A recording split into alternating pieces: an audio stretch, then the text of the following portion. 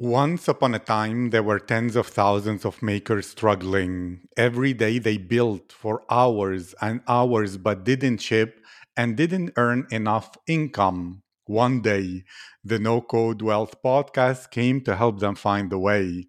Because of this, makers became founders and live the lives they deserve.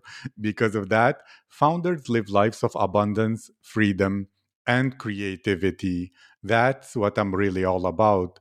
Hello, my name is Aziz, and from being a poor boy born to a single mother in North Africa with no opportunities, just sheer hard work, to failing multiple startups, yet learning a whole lot, to barely escaping alive the war in Ukraine, even living as an illegal immigrant. I've lost everything twice, and now I'm rebuilding my life one more time 1% a day, sharing the wisdom of luminaries I've interviewed on this podcast, from Google executives, Goldman Sachs, the Financial Times, Forbes Technology Council, World Economic Forum, Harvard University, and even a priest from the Vatican Church. Everyone is welcome here. So let's begin. My guest today is Johnny Walker. Johnny is the executive career and job seeking coach for six and seven figure earners. Johnny Walker is one of the few guarantees in online coaching. He is the creator of the Executive Edge program and the 7 Steps to Six Figures system. These systems help executives and high earners get their ideal job faster for more money without having to sell themselves and have more fulfilling careers. Johnny, how are you today? Abdulaziz, I'm very well. And my normal answer when people ask me, how are you, is fine, because that's what British people say. But the answer is too dull for me. So I then came up with an answer which is, how are you? I'm tall, dark, handsome, and loaded, which works fine when you're on a podcast like I am right now. Not so much when all the whole world moved on to Zoom and we could see each other and everyone knew that I was none of those things. But there you go. I'm fine. Thank you. I love how you're breaking the phatic speech and beginning with something creative, and therefore I'll give you even more opportunities to say something unique, which is, these days, what seems to be a topic or a misconception, a myth, or a problem when it comes to executive career coaching or people seeking higher paid jobs that you seem to notice and try to change their mindsets, or at least know is the wrong thing to do, and they're banging their heads against the wall again and again and again? The number one problem that I help executives with is the concept of not selling yourself to an employer, but instead getting bought by them. Now, Abdulaziz, you'll appreciate this, that when you sell yourself to somebody, you don't know that they want that sales pitch. So some of the time, it's not wanted, it's not desired, and in actual fact, is interrupting that person and is annoying them. And if you're a senior hiring manager whose people, the people that work for you earn in excess of £100,000, so you're very senior, then you don't want an unsolicited sales pitch. Hi, I'm great, hire me, CV attached. It's just annoying. So it's the wrong process. If you want to hire someone, you'll go looking and you'll speak to your network. You'll get HR to look on LinkedIn for you. You might speak to an external recruiter. And at that point in time, you're engaged with that process, and at no other time are you. So if you're an executive job seeker, getting bought is the process that the hiring manager wants to engage. The second thing is that when you try and sell yourself, you can only sell yourself to the vacancies that you can see, because you can't see the other vacancies. Whereas if you're a hiring manager of a vacancy and you haven't told anyone that you have a vacancy, that you have that job opening, then you can look at the entire marketplace and choose. And so if you're an executive job seeker, selling yourself is by definition limiting the size of the jobs market that you can access. Whereas getting bought opens up all of the vacancies, including the ones you can't see. And thirdly, and this is the really, really big one, is that when a salesperson is involved in a transaction, not just getting sold into a vacancy, but all sales, if they think that what they've got matches your needs 75% or better, then they'll take a swing at selling it to you because that's what they do for a living. They're a professional salesperson. That's fine. However, when you remove the salesperson from the equation and transfer the responsibility for the transaction to the buyer and ask them to drive the transaction, then actually they set the bar a lot higher. And that's because salespeople are trying to make money out of the transaction, so they want the bar set as low as possible. But buyers are not trying to make money out of the transaction. Buyers are actually trying to solve a problem, and they would like the integrity of that problem to be as high as possible. And so if you're an executive job seeker and you see a vacancy online, you think, well, I can do 75% of that. I'll learn the rest. I'm a talented individual. I'll give that a go. That's probably all true, but it doesn't impress the hiring manager. The hiring manager doesn't look at your details and think, oh, that's a 75% match. I'll waste 2 hours of my life interviewing someone that I'm never going to hire. Instead, they'll look at a 95% match and go, oh, who's this Abdulaziz guy? That's a really close match to what we want. Let's get him in for a chat. And so they already you're being interviewed for vacancies that you're a much closer match to. That whole concept of not selling yourself and getting bought because it's the right process for the hiring manager, it dramatically increases the size of the jobs market. And when you get the buyer to drive the transaction, the quality of the result is much higher, all of which improves your job seeking success, is something that virtually all executives look at me like, I don't get it. If I don't sell myself, how am I going to get a job? Well, it's marketing, getting bought is much, much more powerful than sales. And leveraging that to help them out is something that most of the senior people that I help out don't understand because they're 45 to 55 years of age. And the early part of their career, the internet did not exist. And so that intuitive understanding to market yourself, to be present on a platform, just wasn't there. Thank you. I couldn't agree with you more. I know literally, like going to sell yourself puts you in a subservient kind of role where you will get negotiated down to the smallest penny or whatever, as well as being treated as if you've been handed a favor by getting that job or compared to when people come to you. But then I will challenge a few things only to dig deeper and get to know what you're talking about more. You mentioned specifically that when you're trying to sell yourself to someone, you don't really know what's appealing to them, what they're looking for, whether they're interested, etc. So if you are marketing yourself and rather than selling yourself, how do you know that you are saying the right things that will make those senior hiring managers think, oh my God, he's a perfect fit for us? Because of two reasons. One, people, you're too close to yourself. So basically, you don't see your skills or traits or what makes you special in a way that makes you stand out like that. As well as when you're dealing with social media, there is a level of that all media makes you smaller, and therefore you need to aggrandize yourself a bit more. And some people are not comfortable with it. They don't know what's the limit. They think, well, if I go too much and I become a showman, even a little bit, that will be repulsive to hiring managers. But either way, how would you know what would be most appealing to them, especially for jobs that they're not even announcing yet? So when you sell yourself, you're selling yourself to a person. When you market yourself, you're marketing yourself to the whole market. So when you market yourself, you don't have to work out what it is you're marketing yourself to, because you're not marketing yourself to anything in particular. What you do have to understand very clearly is what about yourself is marketable. So it's not about trying to fit a job. It's about announcing to the world what it is that you do well and allowing those people who want that today to form a queue at your door and everybody else to ignore you because they're just not buying that today, which is fine. But that way you get a short list of qualified buyers who have already heard the message that you maybe, let's take a real world example. So let's say I'm the head of IT for a large company and my company wants to grow, but operations aren't able to cope with more business because they just don't have enough processing capacity.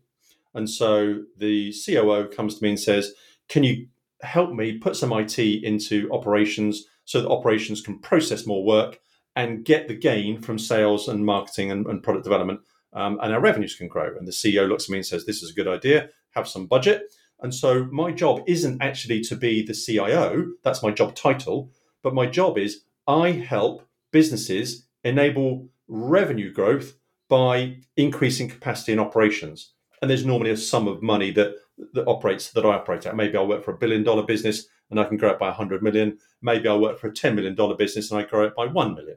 But there's normally some sense of scale there. So if I went to market with that message and said, I help sub $20 million businesses enable revenue growth of plus or minus $1 million by increasing operational capacity, then the market can decide for themselves whether I'm relevant to them. And the ones that do think, oh, that's us. We're a small business that wants to increase our revenues. They're constrained by operational capacity right now. And we know if the tech is an answer, and that's a tech guy that might be useful to us, then they can come to me and say, hi, we've never spoken to you before, but we've got a problem that you appear to be able to solve. Can you come and talk to us, please? And that makes me highly relevant to them without me even knowing who they were, without even knowing that they had a vacancy. And that's the difference between marketing and sales. So it's not about what do they want and trying to work that out. It's about what do you do and allowing the few people in the marketplace who want that to contact you. So that's that little piece dealt with. I think the whole social media, showman piece, you're right about that. I would agree with you. No senior executive wants to be a social media guru. No senior executive wants to be putting on a show, and nor should they. They're too senior, too professional. There's a lot of gravitas in their job, and they should stay professional. And so you don't need to be a social media guru to use a professional platform like LinkedIn, for example, to just talk about your professional experience. Hello there.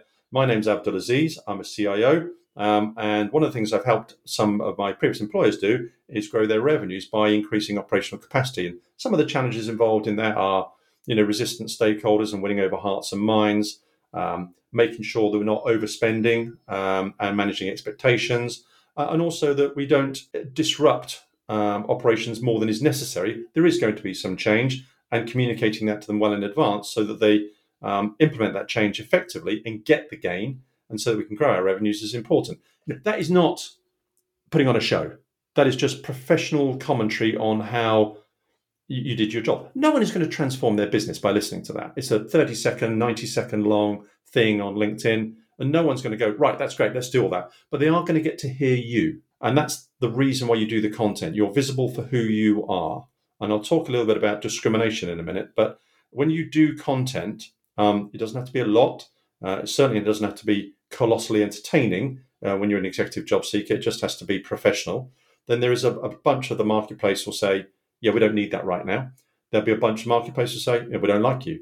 But there's a small percentage of the marketplace who go, that's exactly what we need. And I quite like the way you said that. Could you come in and talk to us? And those are all the people you need. You don't need anyone else. Thank you. This is going to be, again, even more fun because I'm full of questions. And I'll begin with one, which you already mentioned that you don't need a lot of content, but it could be an objection for senior executives or executives who deserve or feel at least in themselves entitled, because there is a lot of it is mindset, to be highly paid. They say, look, I don't have time to be spending on LinkedIn, on social media, marketing myself. I'm already overwhelmed, overworking, whatever, for pennies, and I want to get more, but I don't know how much time I can dedicate to this. So what would be your answer to that? You put the effort in, you get the result. If you sit there and think the world's going to come to you when they can't even see you, then you're going to be mistaken and get overtaken. And this is where it stings a bit.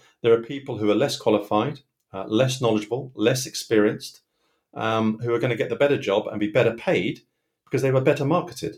So you get to choose who you are. But once you've decided you don't want to market yourself, you don't want to put the effort in, even if it is just professional content with gravitas, then prepare to be overtaken by people who don't deserve it. And that's going to sting a bit.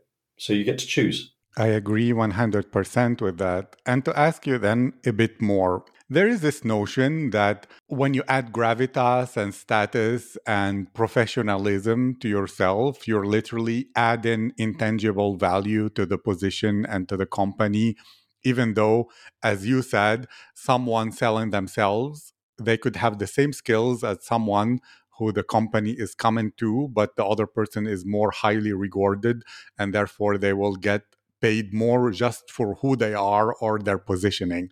Can you speak a bit more about that? How intangible things that don't directly affect maybe the end result, but it's your reputation somehow that will make you get more paid. And it's, I don't know, the human brain or the human psyche or societies like have this tendency to pay more for people who they view as having status. There are certain markets around the world that are ego driven. The Middle East is one. And connections to the royal family in the Middle East will get you ahead of other people who are better than you. But generally speaking, particularly in the Western economies, which are the ones I look after, they're less concerned about your status, although who doesn't want to hire the guy who also wrote the book about it? So, maybe there's a little bit of that there. But mainly what they're looking at is something else, which is a demonstration of empathy. I don't want to get too woo-woo about this, but let's say I've got a job and I've got a job description and I put that out and people apply for it and their CVs match the job description, so they're worth an interview and they all come in. And my job requires you to have a BSc in widgets. I want you to have knowledge of widget 2.0. I want you to have 10 years experience of widgets, and you are experienced as a widget manager. And everybody comes in and they all meet this criteria, which is normal for an executive interview. Yes, I've got the degree. Yes, I've got the knowledge. Yes, I've got the experience. Yes, I've got the qualifications. And so there's not much to choose between them all. And they're all going to be roughly the same cost to me, except this one candidate who comes in and sits down, matches the job description there or thereabouts, maybe not quite as qualified as everyone else. Maybe they don't have quite as much experience. Maybe they've only got 9 years instead of 10 years. Maybe they've only got knowledge of widget 1.9 rather than widget 2.0. But, they're there or thereabouts. They're also slightly more expensive, oddly, despite the fact they've got less experience and less qualifications. They're also about 10% more expensive than the other candidates. And they sit in the chair and they say this: I will help enable your revenue growth by increasing operational capacity so that you get an additional $1 million. That guy gets the job, because it's often the executive interview isn't about the job seeker. It's about the hiring manager and their problem and their pain and being able to solve that. The how of it, that's less interesting to them. But the why of it, revenues, and the how much of it, in this case, £1 million, that's super interesting. And so if you can achieve the result, if you can solve the problem, and at the scale that problem exists, the pain, then you're going to get offered the job, even though you're 10% less qualified, 10% less knowledgeable, and 10% more expensive. So that empathy, listening to the hiring manager and asking better questions of the hiring manager. What's the big challenge facing the business right now? How's that impacting your departmental function? How's that manifest itself in your job? How does that make you feel? Once you've got the answers to those, then you can be a solution to that. And the hiring manager writes, I get to solve my problem. I get to be pain-free.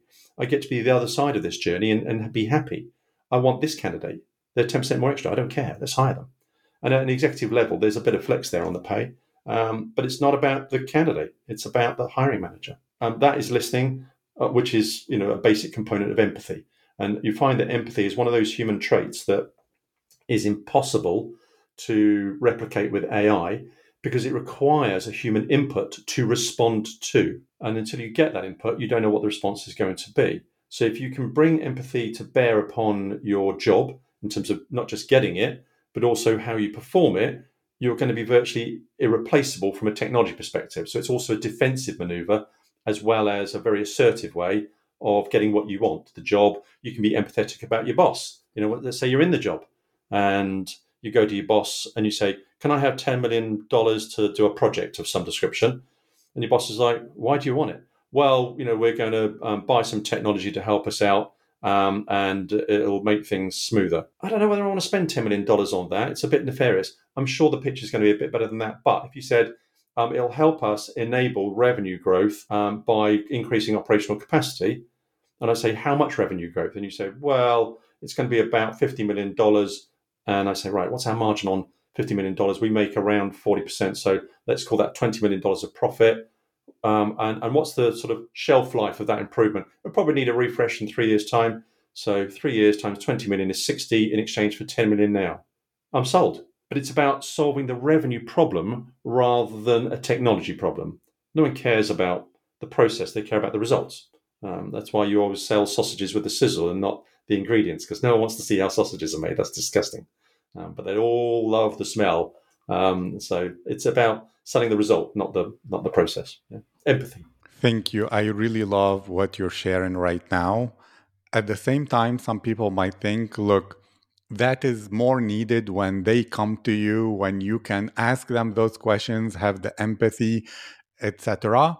And they might say, look, I have been on LinkedIn, I have been posting, I've been doing whatever, nobody contacted me, I'm not growing, I don't know what to do. So, what kind of content is the most conducive to you getting approach for a job? Do you put one of those green things of open to work, but which is very bad probably for your positioning? How would even people know that you're open to work? Because if you're like looking for a job but you announce it too publicly, you're somehow selling yourself a little bit. So tell me more. Okay, first of all, there are two kinds of job seekers. One are in work, one are out of work. So if you're out of work, you can be a little bit more transparent about that. If you're in work, then you need to be a little bit more discreet with your language. That's all. But people aren't buying you because you're out of work. That's not interesting to them. That's your problem.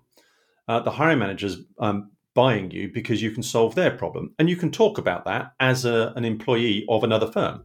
Hello there, my name's Johnny. I'm the operations manager of Widget Company.